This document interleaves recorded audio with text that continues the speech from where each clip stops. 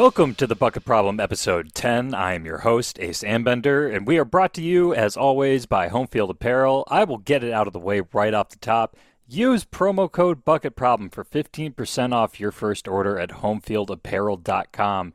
They just had a very successful launch of Michigan's Week 2 opponent, Washington, which means you probably have to regain some home field magic by buying some Michigan gear. So let's get on that. I am happy to welcome in Connor and Dan today to cover the offense portion of the 2021 Michigan football preview, which at least hopefully won't be as difficult to get through as last week's. We've looked each other in the eye and we trust each other, and we've decided we don't need a signed contract to do this. There's no contract. There's no signed document. There doesn't need to be. We're just gonna go right ahead and do this. But first, I have just alluded to news that we are going to cover first, very briefly, because it is mostly non-news. The Big Ten, ACC, and Pac-12 announced some sort of alliance earlier today. As of recording, we are recording this on Tuesday evening, August 24th. I tuned in. I mean, first of all, they dropped a press release that basically said everything that they could have possibly said in the press conference, except all the hilarious things that they ended up saying, which I appreciate, right as the press conference was starting. And the press conference was a Zoom call between the three conference commissioners who have a combined 2 years experience on the job, and most of it's Kevin Warren, who's the senior member among those three, which is really quite something. There's no signed contract. There's no signed document. They announced, the press release contained a whole bunch of things about how they're going to collaborate and provide, oh my God, this quote unquote thought leadership. I did not read this as closely as I thought. That is a horrifying phrase. On various. I'm sorry, Connor. Go ahead.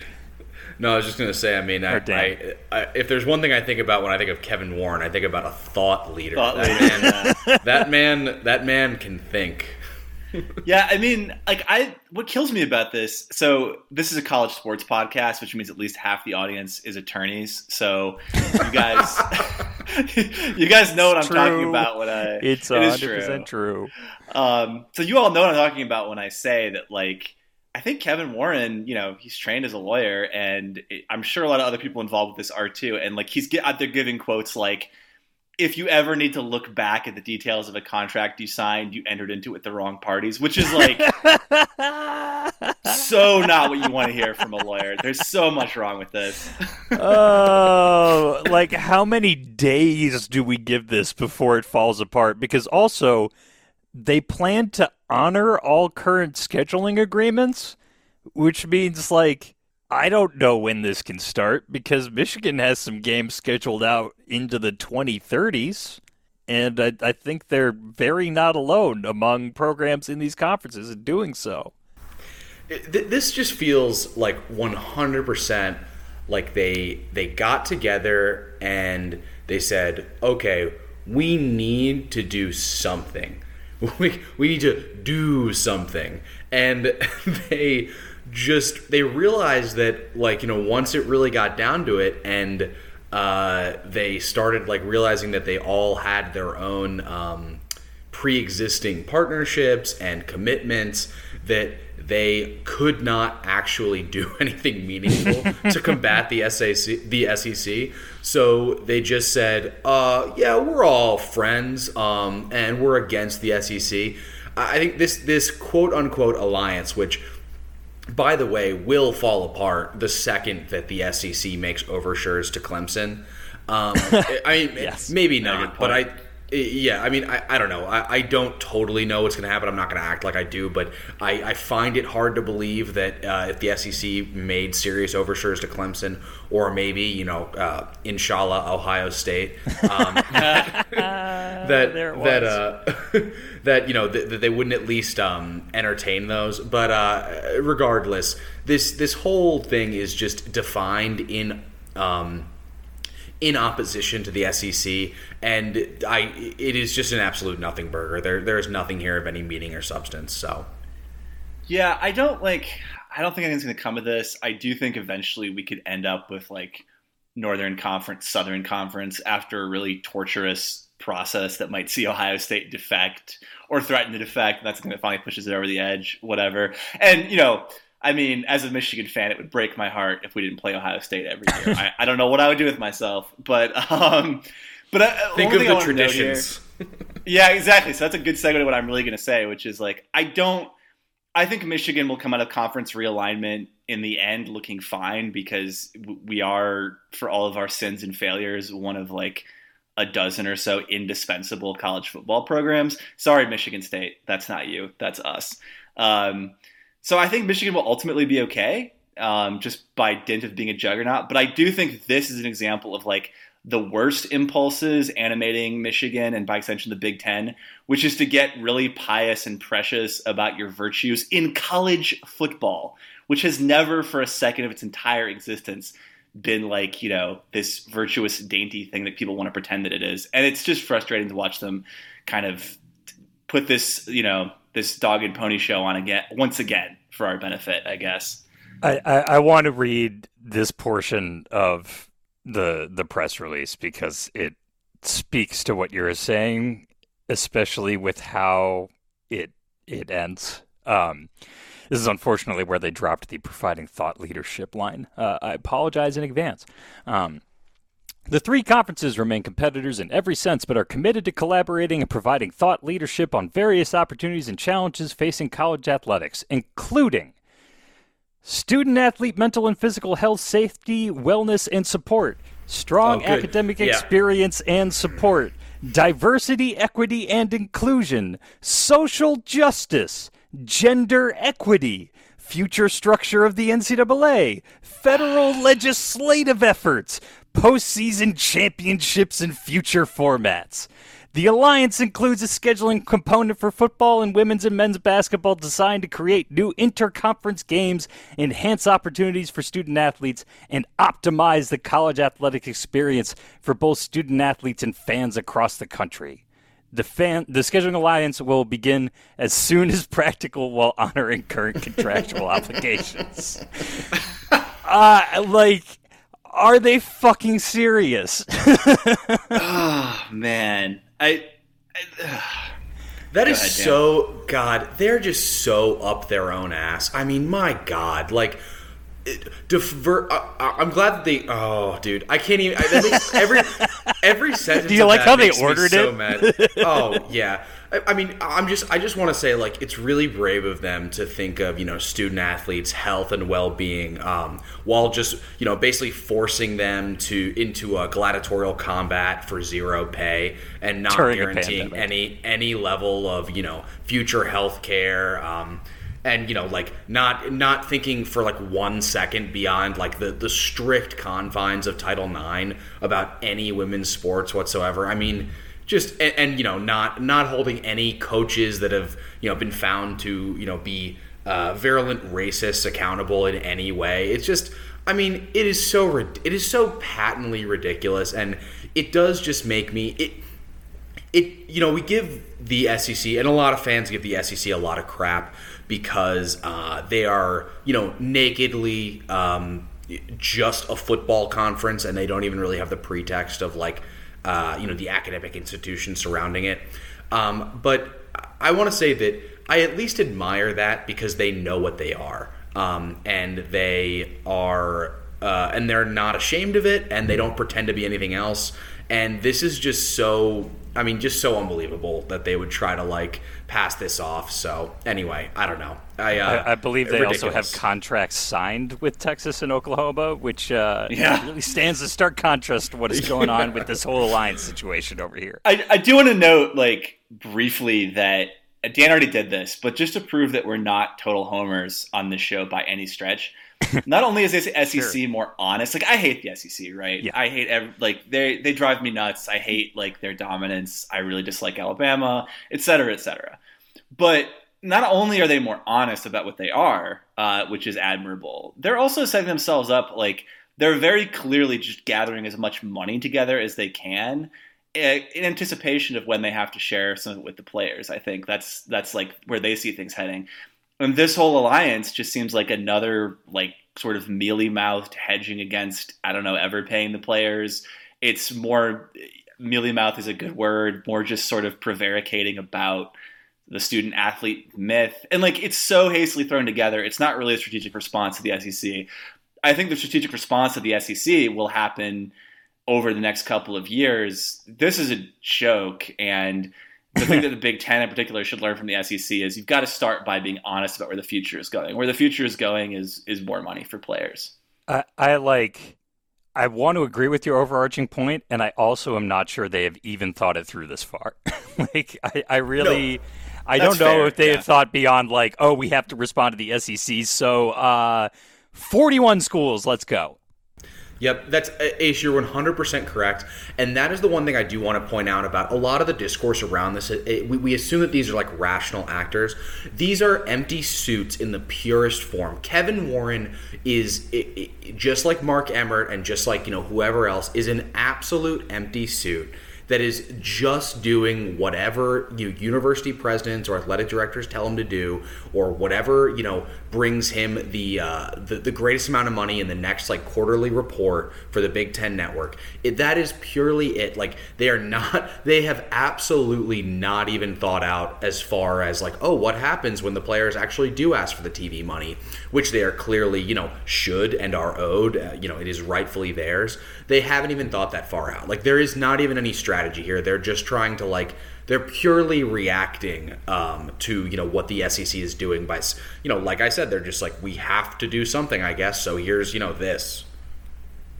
Yeah, in conclusion, arrest all 3 conference commissioners for public masturbation and allow us to move on to the offense portion of the football preview. If you missed last week, which you should go back and listen. Not all of the defense preview is as painful as you might believe. We are going to use pretty much the same format, except we don't have to discuss as much scheme stuff because Michigan is not overhauling it as much as they're, I don't know, whatting it, leaning into, hopefully, what they are starting to do. I don't know what they were doing before. Let's just hope it's better. Anyway, Connor is going to give the bullish case for each position group. Dan is going to give the bearish case. I am going to decide which one is more likely to occur, and then we are going to do the same thing for the offense as a whole at the end. And before Connor and Dan each give their cases, I will do a quick personnel rundown. So you don't have to gird yourselves as much as you had to do for the defense, but you might for this position group still steal yourself a bit. Welcome to quarterback. At least it's a short list. The guys are 2019 4-star Cade McNamara, who has 2 significant appearances from last season, an epic comeback victory against Rutgers, after which he gave a rousing locker room speech, and a pretty disastrous start in admittedly pretty rough circumstances in the overall scheme of the offense against Penn State. He is the presumed starter, leads the competition as we stand in fall camp. Sounds like he is holding onto it pretty well at the moment. He is competing with Texas Tech transfer Alan Bowman, who's had some injury issues and also some not being consistent enough to hold on to his job issues. But he at least has some Power 5 experience as a quarterback and starter. The other main competitor to start is J.J. McCarthy, the number 5 quarterback in the 2021 class. He was a 5-star. There is also Dan Villari, 2020 low 3-star we'll go with, who might get some Wildcat package looks if some of the offseason talk is to be believed. Connor, what is the upside case here? Okay, so I pulled up some numbers for this because I think, Ace, that you're going to be inclined towards going for the bear case here, but I actually want you to hear me out on this one. No joke. Because, all right, let's start with Cade McNamara, right? I think people are misremembering Cade to an extent because of how terrible the team was last year. and he made his debut in the midst of that terror. He, in fact, made his debut at arguably the lowest point of the season, which was when Michigan was down big to Rutgers. Talk about a team being down bad. Being down big to Rutgers is down bad. That was really, really dark. And that was, as I've said in the chat, that was our Rohan has abandoned us moment for Michigan football. And then Cade McNamara came in and went 27 of 36, which is like, good by pretty much any standard. How many TDs did he have in that game? He had 4 touchdowns. Like, that's like, I don't care who the opponent is. I don't care if you're playing a high school. That's just good quarterback play. We all saw it. Like, we all know he was good in that game. And I realize Rutgers is not great, but like, that was just good college quarterback play. Now, here's the other thing, right?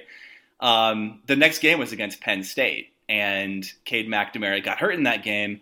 And I want to remind everyone that he got hurt early on, and he was 4 of 5 passing, with 1 bad incompletion, but still 4 of 5, and also threw a decent rush in there before he got hurt almost immediately. Then went out of the game. Joe Milton came back in. Joe Milton was also hurt and also bad. Cade came back in and was hurt and bad.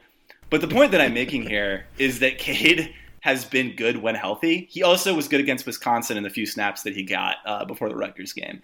So when we've seen a healthy Cade McNamara on the field, he's been genuinely good, and he's been like over a 75% completion rate passer, which is good for any level.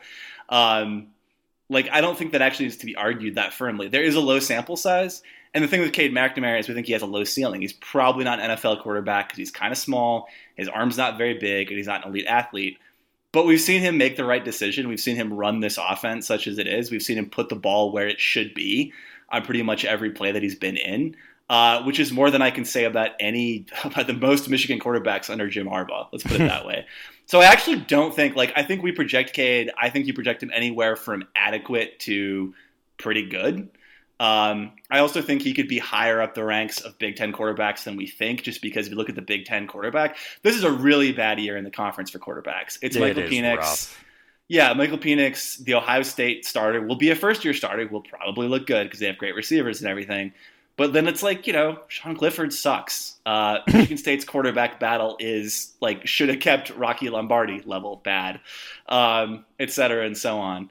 So anyway, that's a really long. I'm sorry to give you guys all of that. It's a lot of info, but I don't think I think Cade could be pretty good and has been good when he's been on the field. And I will be quicker with the other two. Obviously, I think J.J. McCarthy should be QB2. If they have a good offensive line. The one caveat there is you don't want to throw the future of your program out there if your offensive line is terrible. Hopefully it won't be. We'll get to that later. But that's a good backup. That's a backup you believe in. And if Cade is shaky at all or gets hurt, I think we feel okay about putting him out there. And then you have a guy, and this is the real strength of the room, you have real depth because Alan Bowman has started 19 Power 5 games. He's thrown 33 touchdowns for a Power 5 team. He's played football. He may not be great, but he's there, and that's an excellent QB3 to have. There actually aren't many teams in the country that have a QB3 that with those credentials. Villari, whatever, he's your 4th guy. He'll have some really annoying trick. I can't believe you're doing this to me. I can't believe you're doing this to me. Yeah, because you're putting me in a position where I can't say nice things about my fellow Italian because I'm supposed to give the bear case. So I'll give this part of the bull case yes. Is that I am personally excited to see the Wild Paisan package, and I think that I don't know. There's gonna be some touchdowns falling off trucks, if you know what I mean, this season. Oh, man. Yeah, so there's a lot. Also, Alan Bowman and Dan Villari have a podcast together, which is good vibes because if your QB3 and your QB4 are doing a podcast together, they're probably not stewing about how resentful they are of the guys above them. So that's actually a positive for the quarterback. Or it's going to be a great podcast. We'll find out. Yeah, or a really hilarious podcast that will make Jim Harbaugh. It might not last long, but it was really, really something. Could you imagine if they were just dude, this sucks. Just shitting sucks, on. Yeah, exactly. That would be really. That would be national news. I'll stop here, guys. I've said a lot, but I just want to drive home the point that the data points we have of Cade McNamara when he's not too hurt to be on the field are those of a good college quarterback, and that kind of is that and depth are the linchpin of my case for this room. So I guess it's my turn now. I will say that. I'm not going to argue with the depth question here, because I actually do agree that having a QB2 that's 5-star, everyone I don't deny his talent. I will say he's obviously a freshman, so if he gets in, it's going to be a little bit rough. But having a 5-star as QB2 and a genuinely experienced QB3, as well as a lot of teams are using a wildcat like sort of jackhammer type quarterback for short yardage situations. That's good depth. So I'm not going to argue there. What I'm going to argue about is the starter, which it seems like for all intents and purposes, Cade McNamara has been named as. And he has had some moments. What he has not shown is an elite NFL arm. He does not have the arm to, we talk about having the arm to make all the throws. He does not have that. I think it's enough, but it's not the type of arm that's going to be able to reliably throw deep comebacks and really push the ball downfield without him kind of winding up. And the other thing he's not shown is really any mobility. We talk about a quarterback can run, and yes, he can run enough to keep a defense honest as a read option threat, but he is not a threat to run the ball really, to make anyone miss in the open field. And if this Michigan offense is going to be good, I think it is going to have a really solid running game. And I think as in a spread, read-based offense, which we are being told is what we're supposed to be seeing, he's not really what you want as like a dual threat quarterback. So what you're left with there is the upside is a kind of an underwhelming arm and not a whole lot of athleticism. And, you're really just hoping that he's the kind of guy that can make all the right reads and can, just put the ball where it needs to be and be a good distributor. And yes, he's had moments, but he has not shown that yet, right? Over a large enough sample size. So, there's some upside here. I'm not gonna say that I think Cade McNamara is going to be bad, but I'm just saying we very much do not know what we have in Cade McNamara yet. So I think the floor is lower than we might like. I'll admit Connor did a pretty good job of talking me close to the bullish case. But in the end, I feel like I'm kind of giving myself the Cade McNamara post-game Rutgers speech of what if he can fucking do it, huh? What if he can make all the throws? And it's I don't know. I can't quite talk myself into it. And then you get to a freshman and a guy who transferred away from a place where he had previously started because he was probably not going to start again. And I'm sorry, but I have some memories of covering John O'Korn quarterback games, and it's going to take a while before I get over them. So I think it's going to end up more towards the bearish case just because I don't know if the ceiling's there. And Dan does make a pretty solid point about how, at least given the way they're talking about how they're going to run the offense, this is not the ideal personnel group, even if you at least have a few bullets in the chamber in terms of guys that could potentially work out and at least be decent. I just think there's a certain ceiling there where, even in Connor's bullish case, the lack of top-end quarterbacks in the Big Ten was mentioned. That brings us to running back, which has cleared up a little since Zach Charbonnet transferred to UCLA. That was in part because he was pretty thoroughly outplayed by 2018 three-star Hassan Haskins, who has well outplayed his recruiting ranking. At this point, averaged over 6 yards a carry in that offense. I don't think people realize how good he was. He is backed up by not quite as many bodies as were around last year, but there's some pretty talented players. Blake Corum, top 100 2020 player, got on the field as a freshman last year, notably received the first offensive touch of the season. A very interesting both running and receiving piece. Very similar to him is West Bloomfield's very own Donovan Edwards, who is a true freshman this year. And in the same class is Tavier Dunlap, who was a relatively well-regarded 3-star or a low 4-star, depending on where you looked. And given running back is often kind of plug and play, that's somebody who may see the field. So that's the group. Connor, make the case for him. Okay, I'm really curious to see what Dan has to say here because, like, we all know where this is going. But I think Ace already said it, which is Hassan Haskins. The fact that he had 6.1 yards per carry on that offense last year has to be one of the most remarkable individual stats from college football last year. I mean, in all seriousness, he's probably the toughest runner Michigan has had since Mike Hart.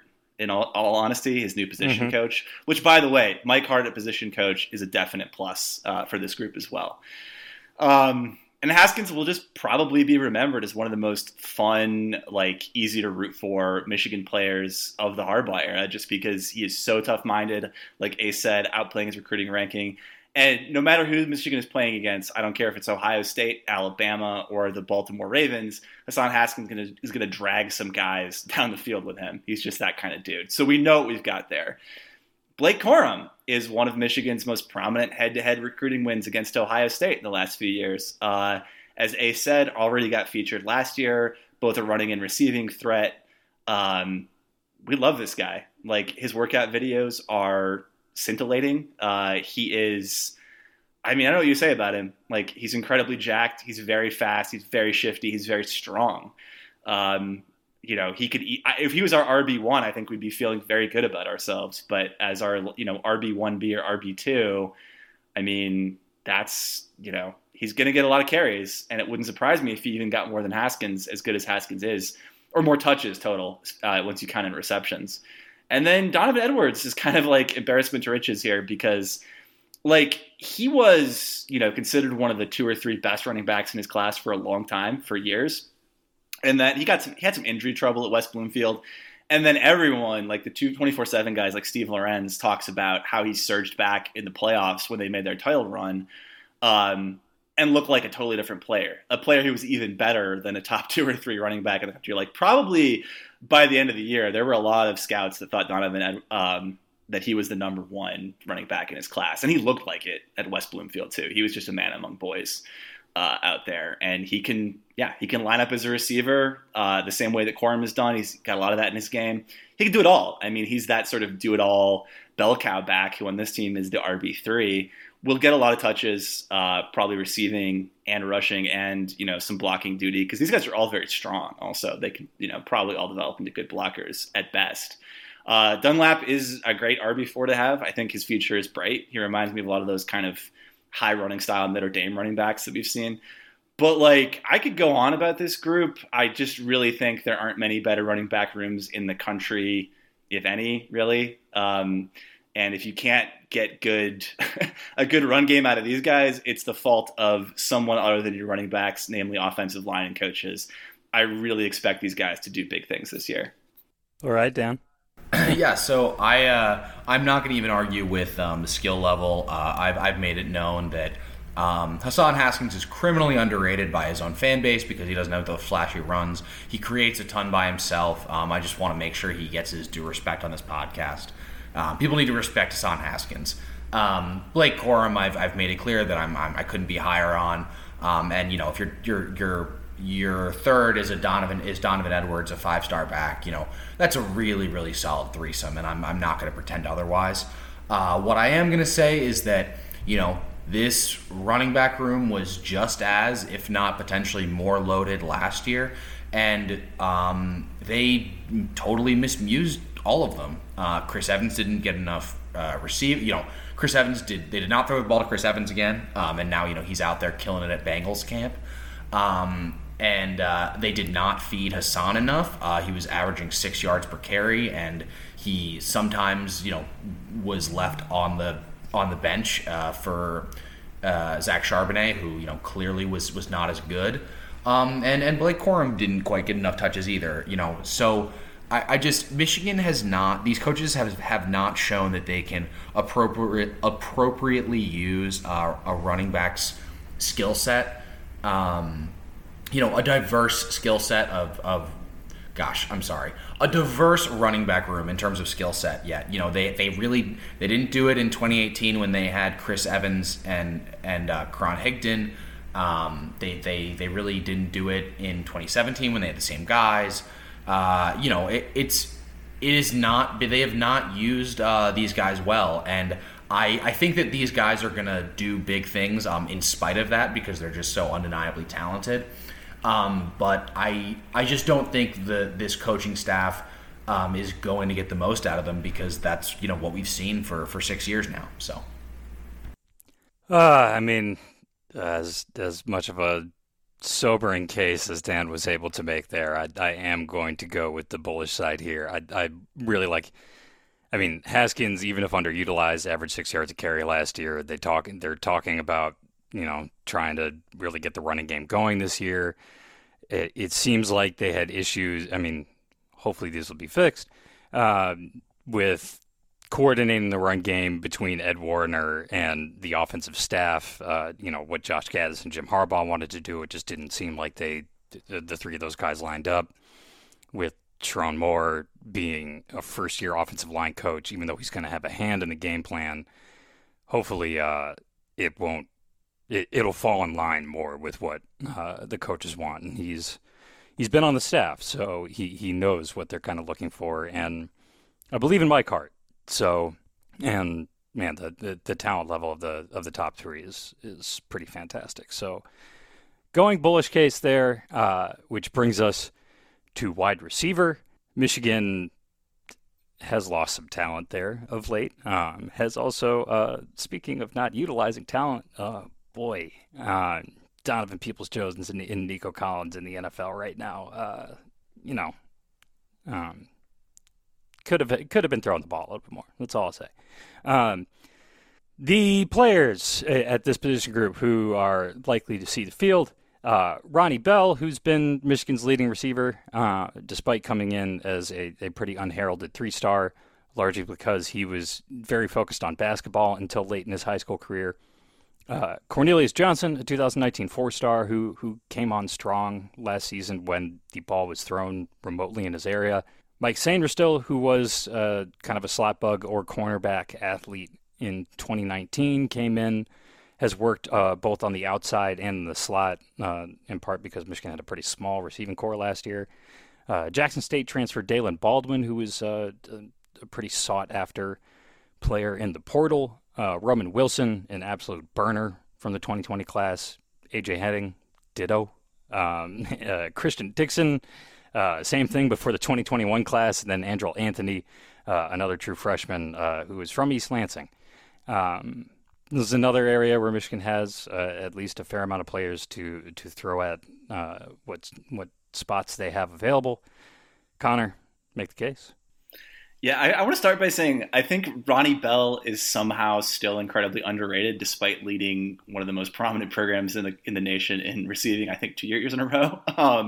He's like we know Ronnie Bell. Like, he is sort of a genius at getting separation. He's one of the most quarterback friendly receivers I've ever seen at Michigan in terms of like being able to react as plays are breaking down, which they do a lot at Michigan. And he's the guy who can be that safety blanket. Also, his athleticism is good enough to get him in the NFL. And my thesis with him is that he'll be wide receiver 5 or 6 on NFL teams for like a dozen years, because he's just that kind of like hardworking Zen, team leader guy that everyone loves. So I'm high on him. He's a known quantity. I think among guys that are not yet on draft boards necessarily for Michigan, I think Cornelius Johnson is one of the surest bets to get there. He's got great size. He's shown good speed. He's gotten separation down the field. He's shown himself to be a real deep threat, a guy who's been good at tracking the ball in the air, in sort of out-muscling cornerbacks. Just that guy who gets results down the field that you need on a football team. Really high on him. I think he could, he's a threat to take away Ronnie Bell's receiving yards mantle this year. I think fans are pretty aware of him. Sainristil, the coaches love him. We haven't really seen it. And I'm not going to spend too much time making a case for him because I really like Dalen Baldwin, who was tearing it up in the SWAC. And Ohio State really wanted him. Like the fact that Ohio State wanted to transfer at receiver and Michigan got him should tell you something like about what people think about Baldwin. He has genuine speed. He's got good size. He could be Michigan's best receiver. So there's 3 guys that I think could credibly end up being Michigan's best receiver, which is already a good spot to be in. Roman Wilson, like you said, he's a burner. He looked good for a true freshman last year on a totally broken offense. I expect him to be in the mix. Henning is one of my favorite players in this team. Extremely good acceleration. I think you'll see him tear it up in the return game. I think he'll probably get more slot snaps than Ronnie Bell, even though Bell is maybe at his best in the slot, just because Henning is kind of that classic slot that we see a lot in the Big Ten, kind of undersized, but absolute lightning in a bottle. One of those guys who has like good measurables, but his game speed is just off the charts. And Andrel Anthony is beginning a lot of hype, and it's really cool to see an in-state receiver that we stole from Michigan State, supposedly be the next in line. So like what this room has going for it is a tremendous amount of depth. It could really withstand a few injuries.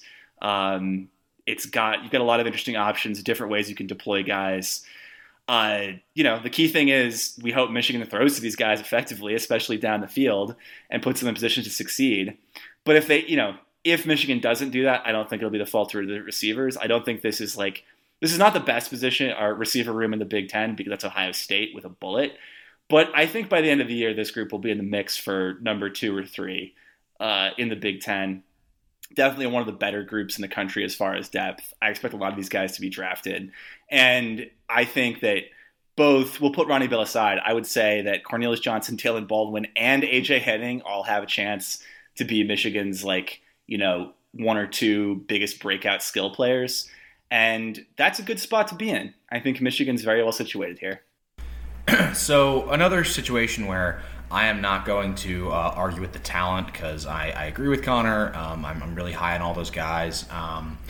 I think the only individual player I'm quote unquote down on is Mike Sainristil, who is kind of in the Donovan Jeter camp of I am sick of hearing about him in the offseason because I have never seen him do anything particularly impressive on the field. But I'm sorry, I don't mean to individually trash on him. But what I'm going to say is about overall what this group lacks. We do not have a proven downfield target necessarily. Cornelius Johnson I think can be that guy. And we're hoping that Dalen Baldwin can be that guy, but both of those guys are going to have to take a step forward. And we don't really have an offensive coordinator. Again, I hate to go back to the offensive coaching staff that has shown a willingness to really throw the ball downfield consistently and utilize that skill set. We've seen a lot of short stuff, a lot of swing passes, and 10-yard outs and curls and stuff like that. And I feel like the way that Josh Gaddis has shown that he wants to play is not necessarily matching up with the strengths of having a really athletic receiving core. And then the other thing I would say is just that, I think that it's really just it's a prove it thing at this point. I don't deny any of these skill, and I think it's pretty obvious that I'm struggling to make a true bear case because I do like these guys on an individual basis, but I don't think that Michigan has not had a true reliable contributor at receiver. Since I guess it's weird to say Ronnie since Bell? Nico Collins. Yeah, Ronnie. Yeah, Ronnie Bell slander, right. man. I know. I don't mean to slander Ronnie Bell. Ronnie Bell is in the Hassan Haskins camp of players that don't get enough love. But I'm talking about a true outside receiver that you can just say, hey, go make that tough catch. And that was Nico Collins, but they did not throw him the ball enough. So.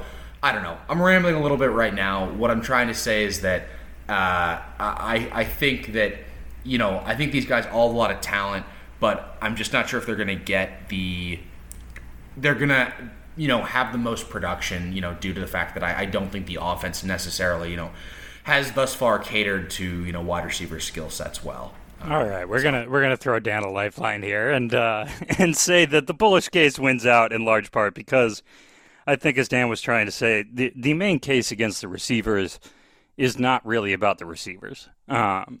It's mostly about the play calling or the design of the offense or the offensive line or the quarterbacks, and that's a later section where we get into how this all comes together. So I really like the talent in this room.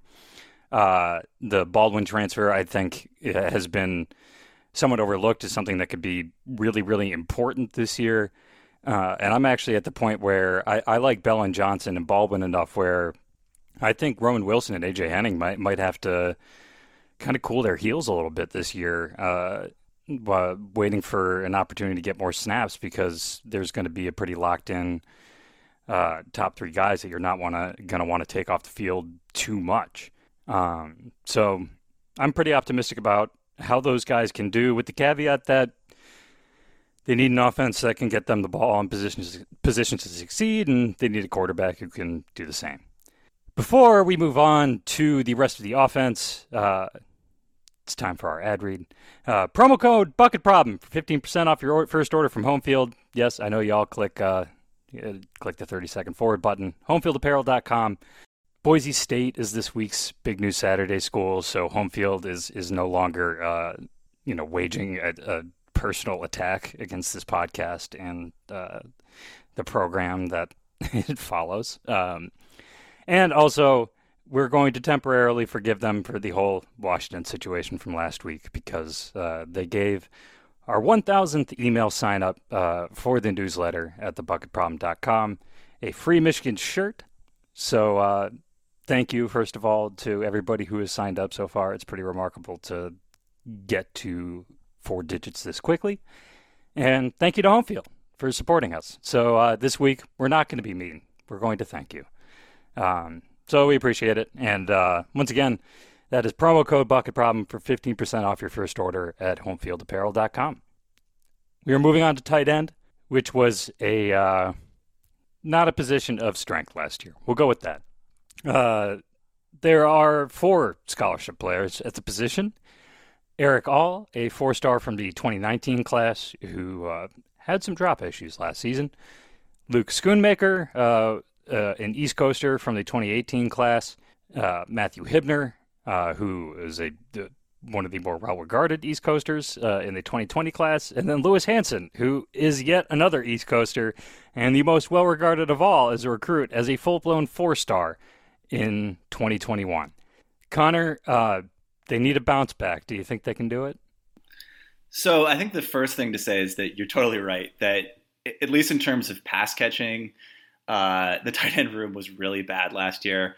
And I'm not going to let the departed Nick Eubanks off the hook either, because his blocking was like unreal levels of bad, even though he caught some passes. So here's the good news.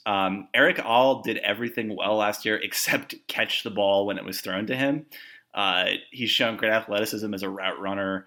His blocking was like phenomenal, honestly, at least at times. And he looks like everything the coaches want him to be, except for the fact that he had a lot of really bad drops, which he started to clean up, and he was a lot more consistent as the year went on. So I think he will bounce back, just because it would be very strange statistical anomaly if he didn't.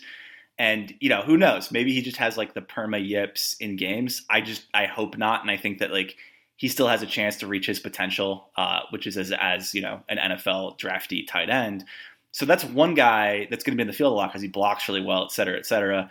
Schoonmaker, we've seen some good things from. We didn't see a ton of him last year. When he's been on the field, he's looked pretty good. He's very large. He's been pretty smooth for a guy his size.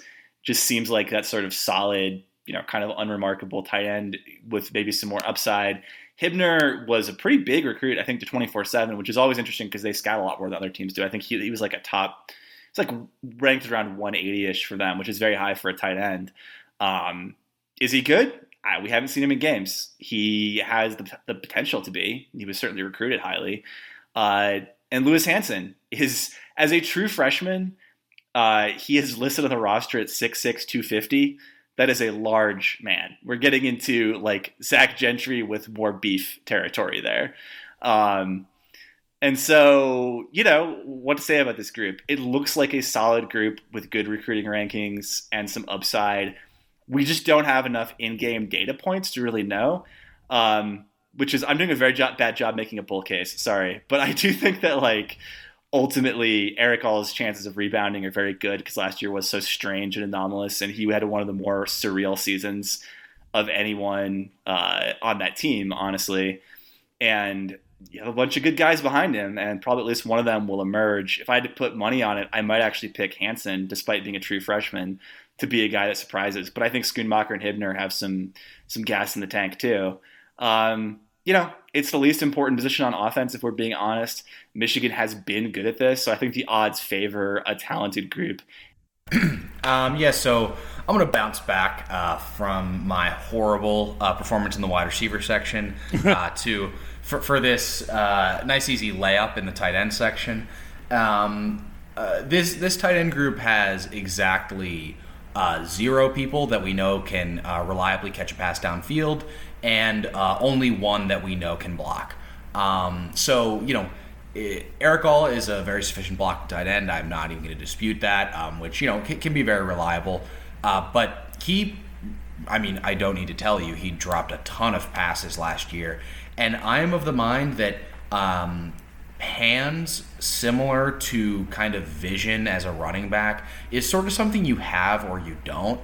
And I don't really think he's ever going to be. It'll be better this year because he literally could not drop worse passes than he did last year. But I do not think he's the type of guy that's going to have hands to make tough contested catches in traffic, which is a lot of what makes you an elite tight end.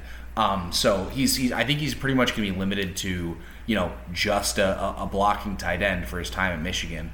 And then if we look down the rest of the list, we've got Luke Schoonmaker, who is tall. That's pretty much all I can say about him. He has not shown the ability to block or catch really yet. And then a couple guys that haven't seen the field. So, is this again? Connor said this is the least important position on offense. It's kind of a nice to have as long as you got a guy that can stand in there and chip defensive ends and catch a pass in the flat. You're pretty much okay. But I just don't believe any of these guys are going to be difference makers this year. All right, so part of the thing about this format is that picking the bullish or bearish case is also based on like where the bar is set and also where the arguments were set. And I think Dan went a little bit too hard on the negative case, which might surprise some people because tight end is much maligned. But I don't agree with that assessment of Eric All. I mean, the drops are certainly a concern, but I don't think they're a concern in the way where he's not going to be able to go up and get passes downfield. First of all, he did a little bit of that last year. Second of all, he did quite a lot of that both in high school and at high school camps, where he really impressed as a jump ball guy against tough competition and was talked about as somebody who was actually a very reliable receiver. And last year we were talking about a very small sample. And when he came to Michigan, I mean, one of the things that was discussed was should he be a wide receiver because he is super athletic for a tight end. And very tall and has the profile of somebody who could line up in the slot and cause some problems. That he's been a passable to good blocker over his career has been a really, I would say, pleasant surprise.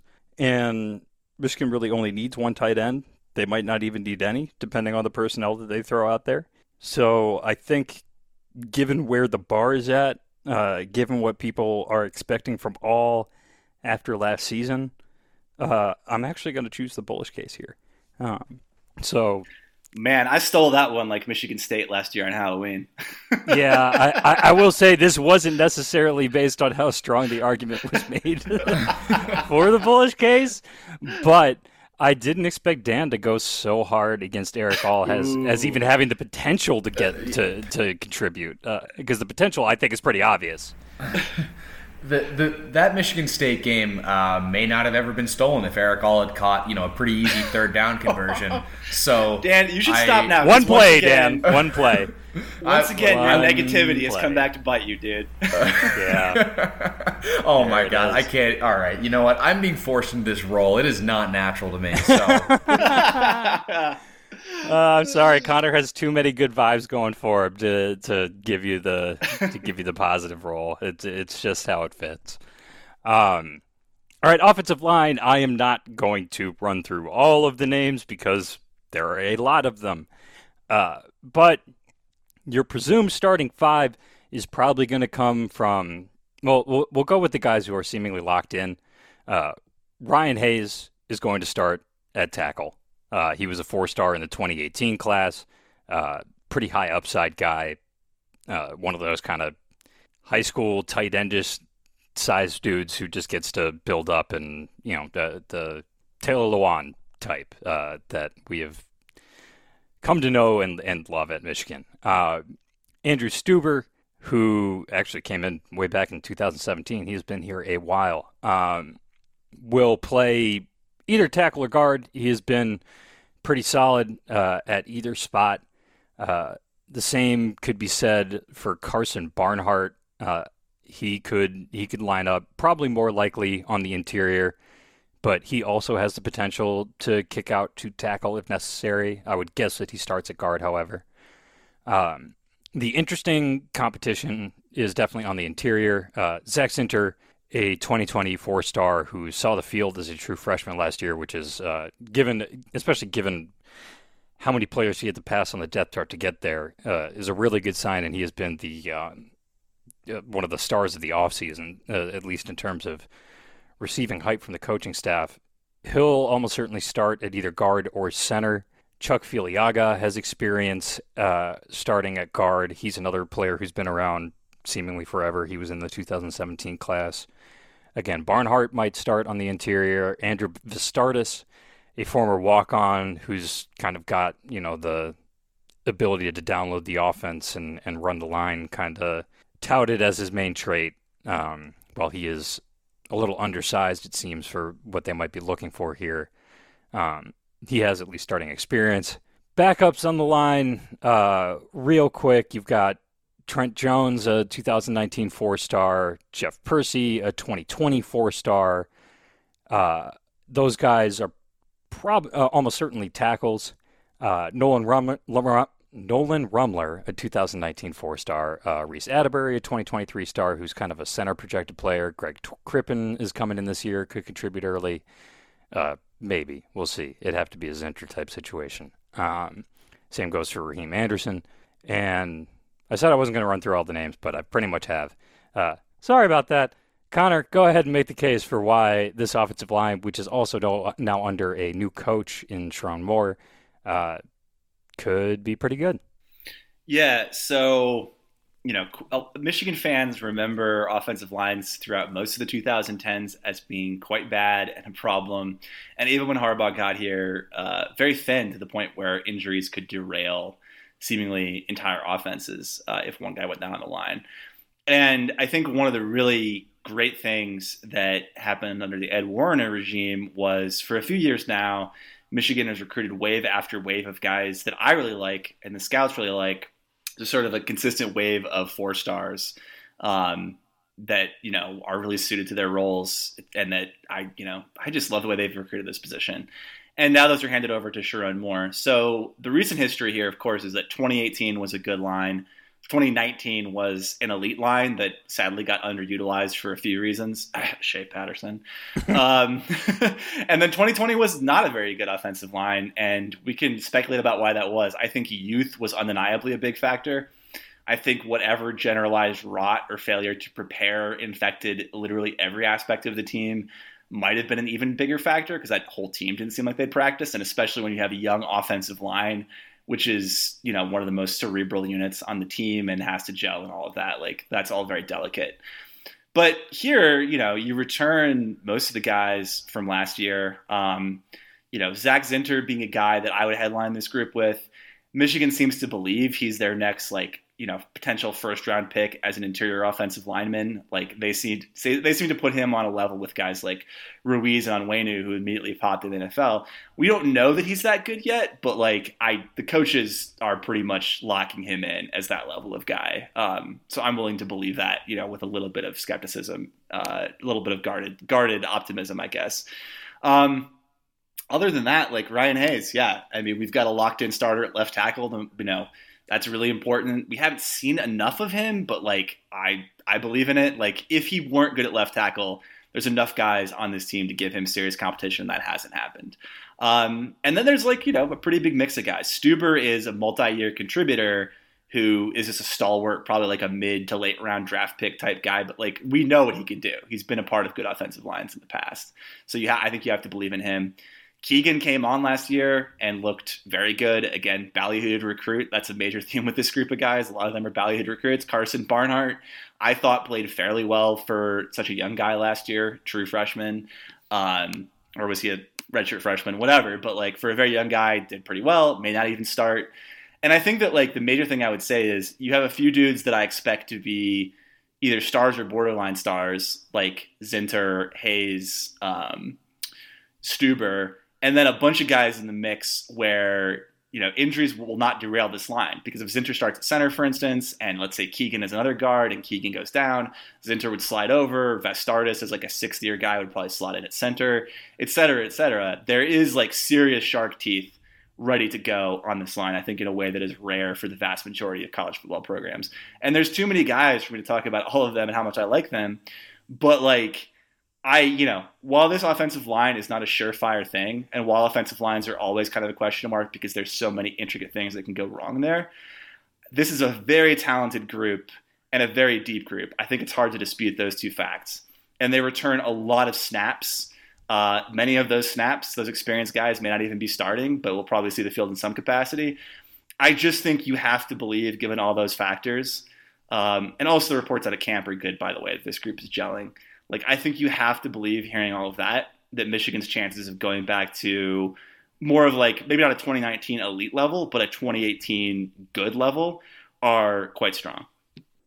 To your point about the number of players, I believe I forgot to actually read off Trevor Keegan's name while leading into this, and he is a 2019 four-star, well-regarded player who might start at guard.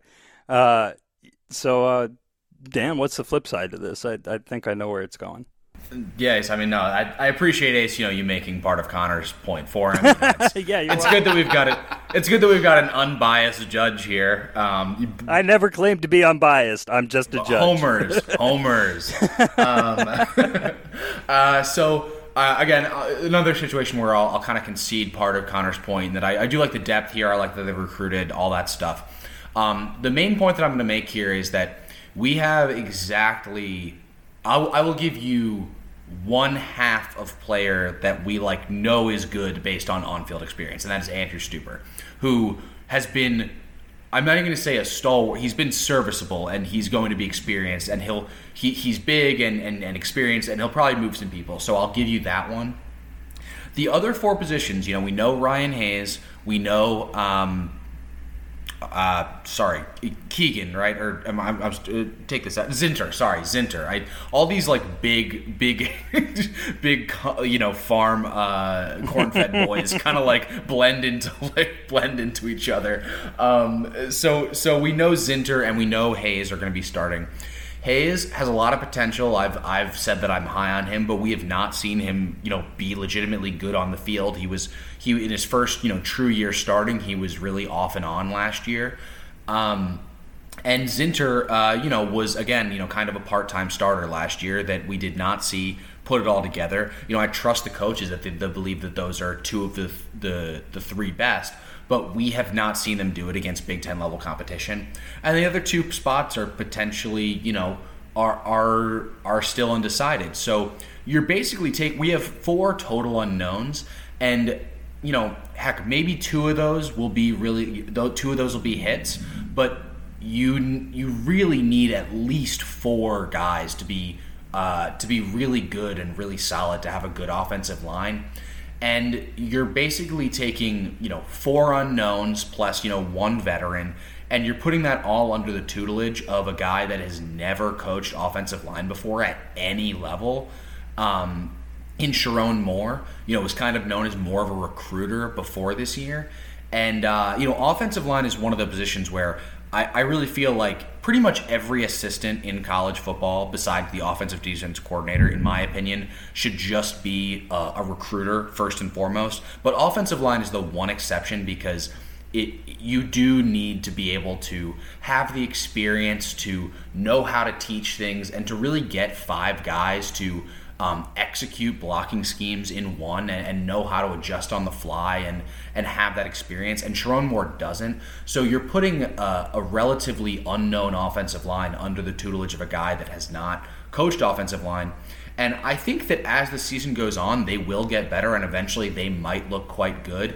But I would not be surprised if this offensive line struggles out the gate, in picking up blitzes and just IDing their blocks, and really doesn't start gelling until later in the season. And by then, there's some pretty pivotal games early in this schedule that they're going to need to be dialed in for. So that's my bear case on the offensive line.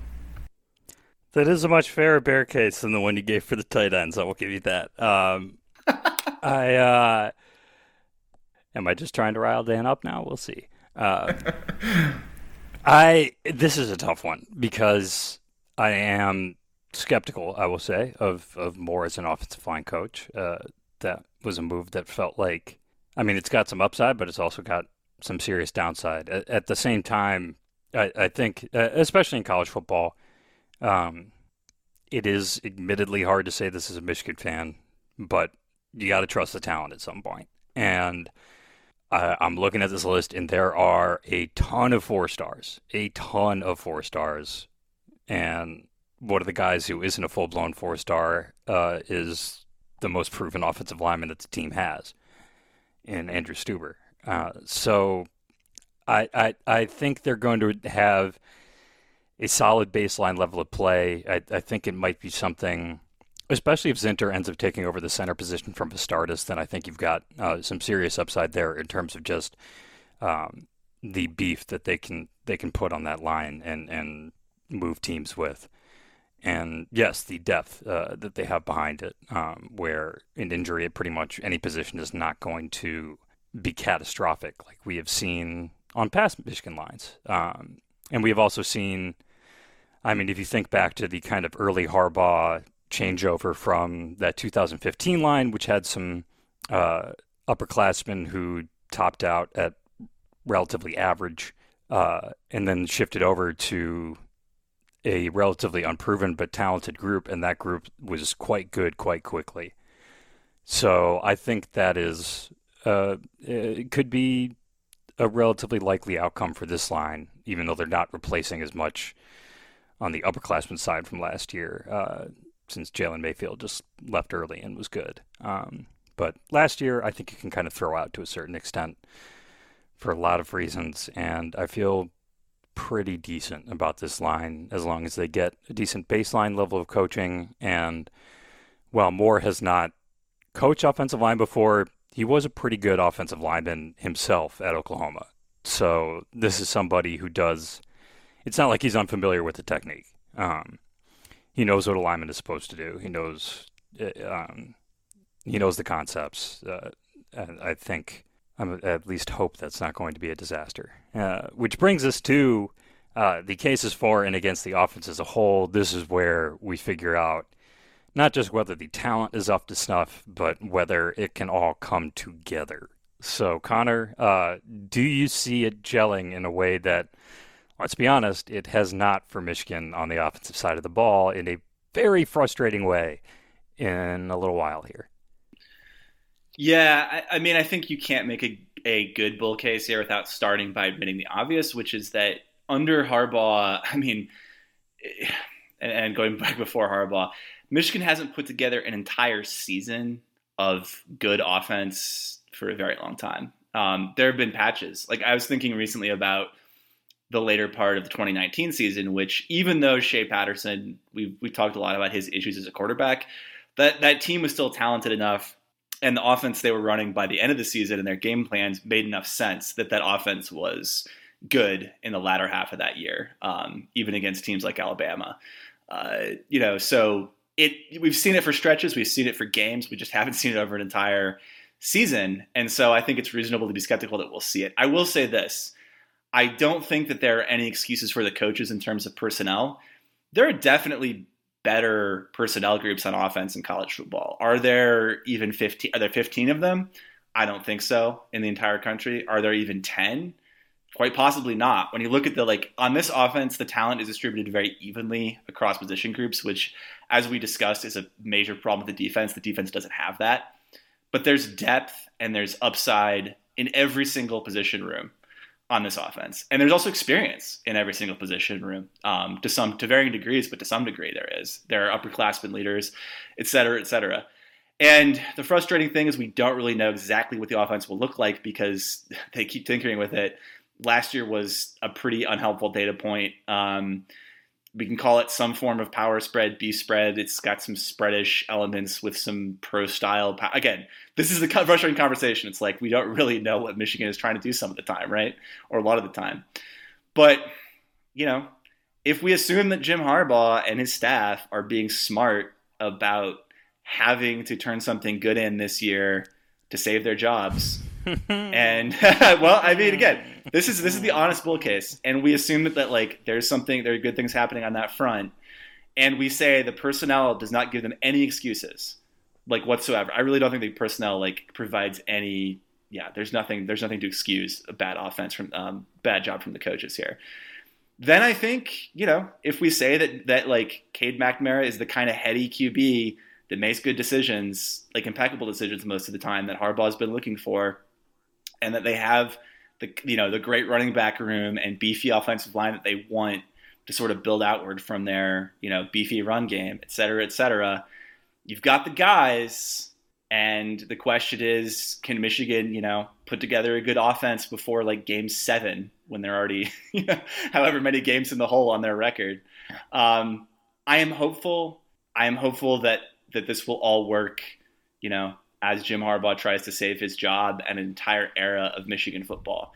I do think that Dan's task is easier because all Dan has to say, spoiler alert, is that it will look like what we've seen in the past. But I don't think it has to, and I think the personnel are good enough that this can be a good offense. It was a valiant effort, Connor. I did my best. Connor sounds like an economist when they're like, if we assume ideal market conditions or whatever. It's that's never the case, and that's why all of Econ 101 is a sham. So yeah, and then he also tried to pull the Eminem 8 Mile, where he's he tries to make the diss case for before I can say it. But I was trying to help you, and you're just trashing me over here. This is not very nice, Dan. Well, you know what? It wasn't. Hey, very Dan nice actually picked up the mic, so. Yeah, the first hour of this podcast wasn't very nice to me. So you know what? It's all coming back around.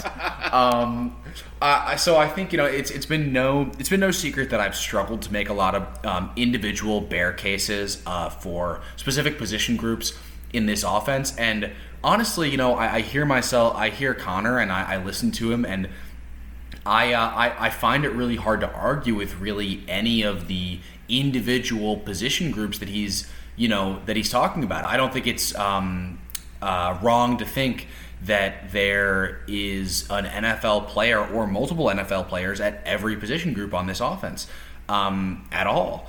But ultimately, I think that, especially on the offensive side of the ball, on defense, you can get away with being talented and you can play man-to-man and you can rush the passer, and the talent really does shine through. On offense, you need both. You need the talent, but the talent is the most important, but the scheme it just cannot come together without a coherent scheme. And every year under Jim Harbaugh, we have seen the same thing, with the exception of 2016, to be fair. But every year we've seen the same thing where they come out and they think they want to run one thing, and they find out that the guy that they haven't taught it the right way, or the guys just can't hack it, or it doesn't fit, their personnel, and they have changed midseason. They did it in 2015, they did it in 2017, and they did it in 2018 and 19, and 2020 they didn't even get to that point because they only played 6 games, but every year they have come out of camp thinking they can run one thing and then having to change it halfway through the year to get something that halfway works before that too gets dismantled by Ohio State. And I just, at a certain point, we can't just say, oh well, if this staff figures it out. It's like, well, why would they figure it out? This is year 7 now. And the data that we have seen so far, as much as I would love to believe that, Josh Gaddis is really going to turn the corner and we're going to see speed and space, I don't understand, what are we waiting for here? We have not seen a coherent offense that makes sense where the running game and the passing game mesh together, where, talented players are used to their max abilities. And and most importantly, the one case I actually did win in the individual arguments, we have not seen consistently good or even competent quarterback play. So all of those things are patterns under Jim Harbaugh, and I don't necessarily see why any of those things would change in year 7. Happy to be proven wrong, but that is the bear case.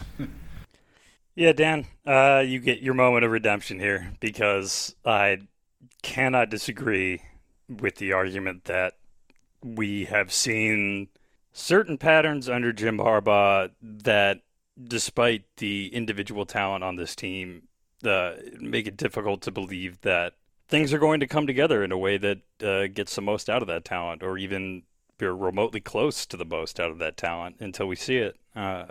Generally, in these big picture cases, I'd like to kind of take a step back and try to look at it how, someone who's more like a Big Ten fan or a national analyst who's taking a bit more of a 1,000-foot view would look at things. Because I think sometimes especially when you've tracked these guys all through their recruitments and everything and watch their high school films, you can really talk yourself into a lot because you see the talent, you see the potential, and you can really, when you're this close to it, it's definitely easier to talk yourself into things. And I think that's in part why coaches sometimes get to the season and are rather shocked that they're actually not very good, which has seemed to happen to Jim Harbaugh over and over again. But if I'm looking at this from, that kind of as objective as I can be, big picture perspective, we're in year 3 or year 2.5 or whatever you want to call it after the 2020 season of Josh Gaddis, and we really do not know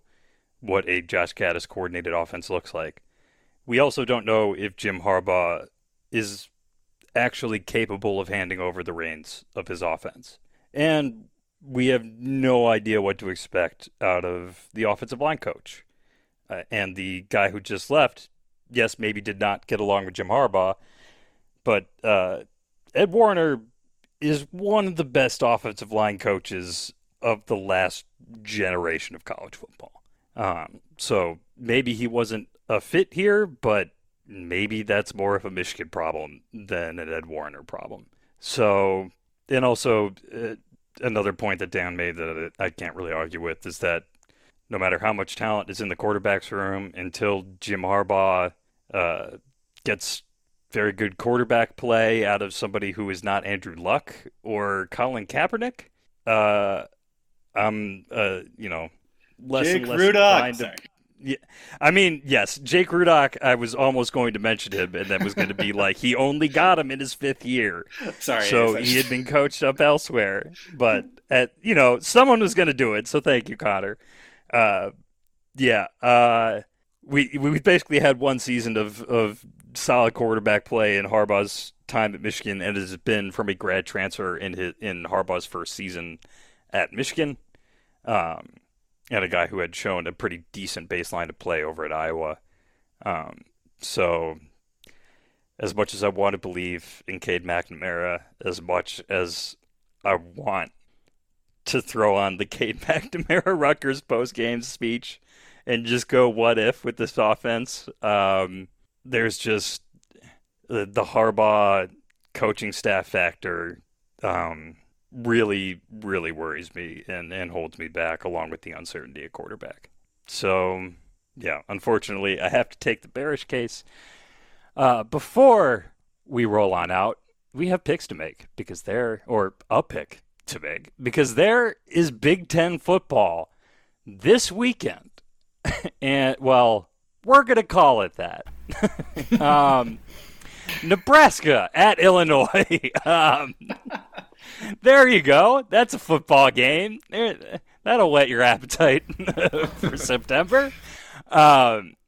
This opened with Nebraska favored by 9.5 with a minus 400 money line. That is some serious juice. And the total set at 55.5. That spread has dropped. Nebraska is now favored by just 7. That money line is now at minus 270. That minus spread for Nebraska is actually juiced to minus 105, so a little bit in the bettor's favor. The over-under has dropped half a point to 55. I don't know if we want to pick specifics about how this football game is going to go, because good Lord, who the hell knows in week 1 with these two programs involved. But, Dan, we'll start with you since we've been starting with Connor all evening. What are your picks for this game? So Nebraska burned me pretty much every game last year because I kept betting on Scott Frost and he kept letting me down. Part of me wants to keep betting on Scott Frost here because I just... Why? because Illinois is going to be awful. They're great. They're doing a whole new coaching staff. This is going to be a down year for them anyway. And yeah, I don't know. I think at the very least Nebraska can run the ball over these guys. But I gotta learn my lesson. I'm going to take Illinois in the points. So Illinois plus 7 will be my pick. All right. And do you have any thoughts on the total, or do you want to skip that?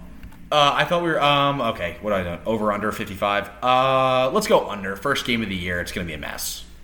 I like that. Very swift analysis. Connor, your picks?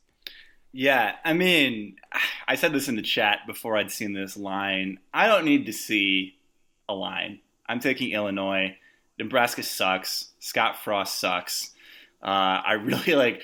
Whatever it is, I'm taking the Illini, even if their QB2 is direct snap to receiver again. Brandon Peters, is he back? He's back, right? Yeah. Oh, yeah. Oh, yeah. I have a hot take about Brandon Peters, which I will keep under my hat for later when Michigan actually loses a game. But I'm definitely taking Illinois here. I'm also taking the under. I'm a little bit mad that Dan stole my thunder on this, but, like, come on. I don't care what kind of offense these teams are running. It's Nebraska, Illinois in August. Like, it's going to be a rock fight. We all know it's going to be that. So, yeah, 55.5, no way, under. All right. I may have been inclined to make exceedingly similar picks for exceedingly similar reasons as you guys, but I also want to give the case for the other side because I might actually talk myself into it while I'm doing it. First of all, Nebraska does have some talent, especially, I mean, Adrian Martinez has not worked out as they hope, but they do have some talent in that backfield between him and the backs that they have. So, I mean, I do think there's a little bit of, like, Nebraska has publicly embarrassed themselves several times, while there's some newfound optimism for Illinois because they are no longer coached by Lovie Smith trying to make the, like, early 2000s Tampa Bay Buccaneers happen again in college in 2020. So I do think we may be overlooking, or at least the way the betting market is looking right now, might be overlooking that Nebraska at least has some stability here that Illinois does not. And on the total side, see, Dan is writing down in our document right now that I am picking Nebraska, and I am ready to tell you that is not yet what I'm committing to. I am still talking my way through this. As for the over-under, I am actually going to do a little contrarian overpick here because we have had the line move down half a point, and I think one thing that people underestimate in terms of the sloppiness of week ones is that sloppiness can very much happen on the defensive side of the ball. And these are two teams that have not exactly proved themselves defensive stalwarts.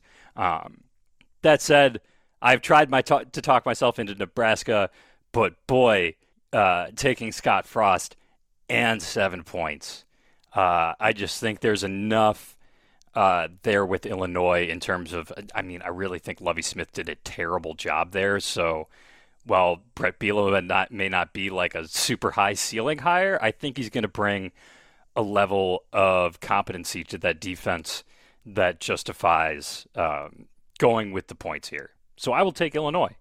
One thing that I also wanted to add into our, yes, there will be weekly pick segments this year, is whether we'd actually bet these or stay away from them, because that is a very important part of betting.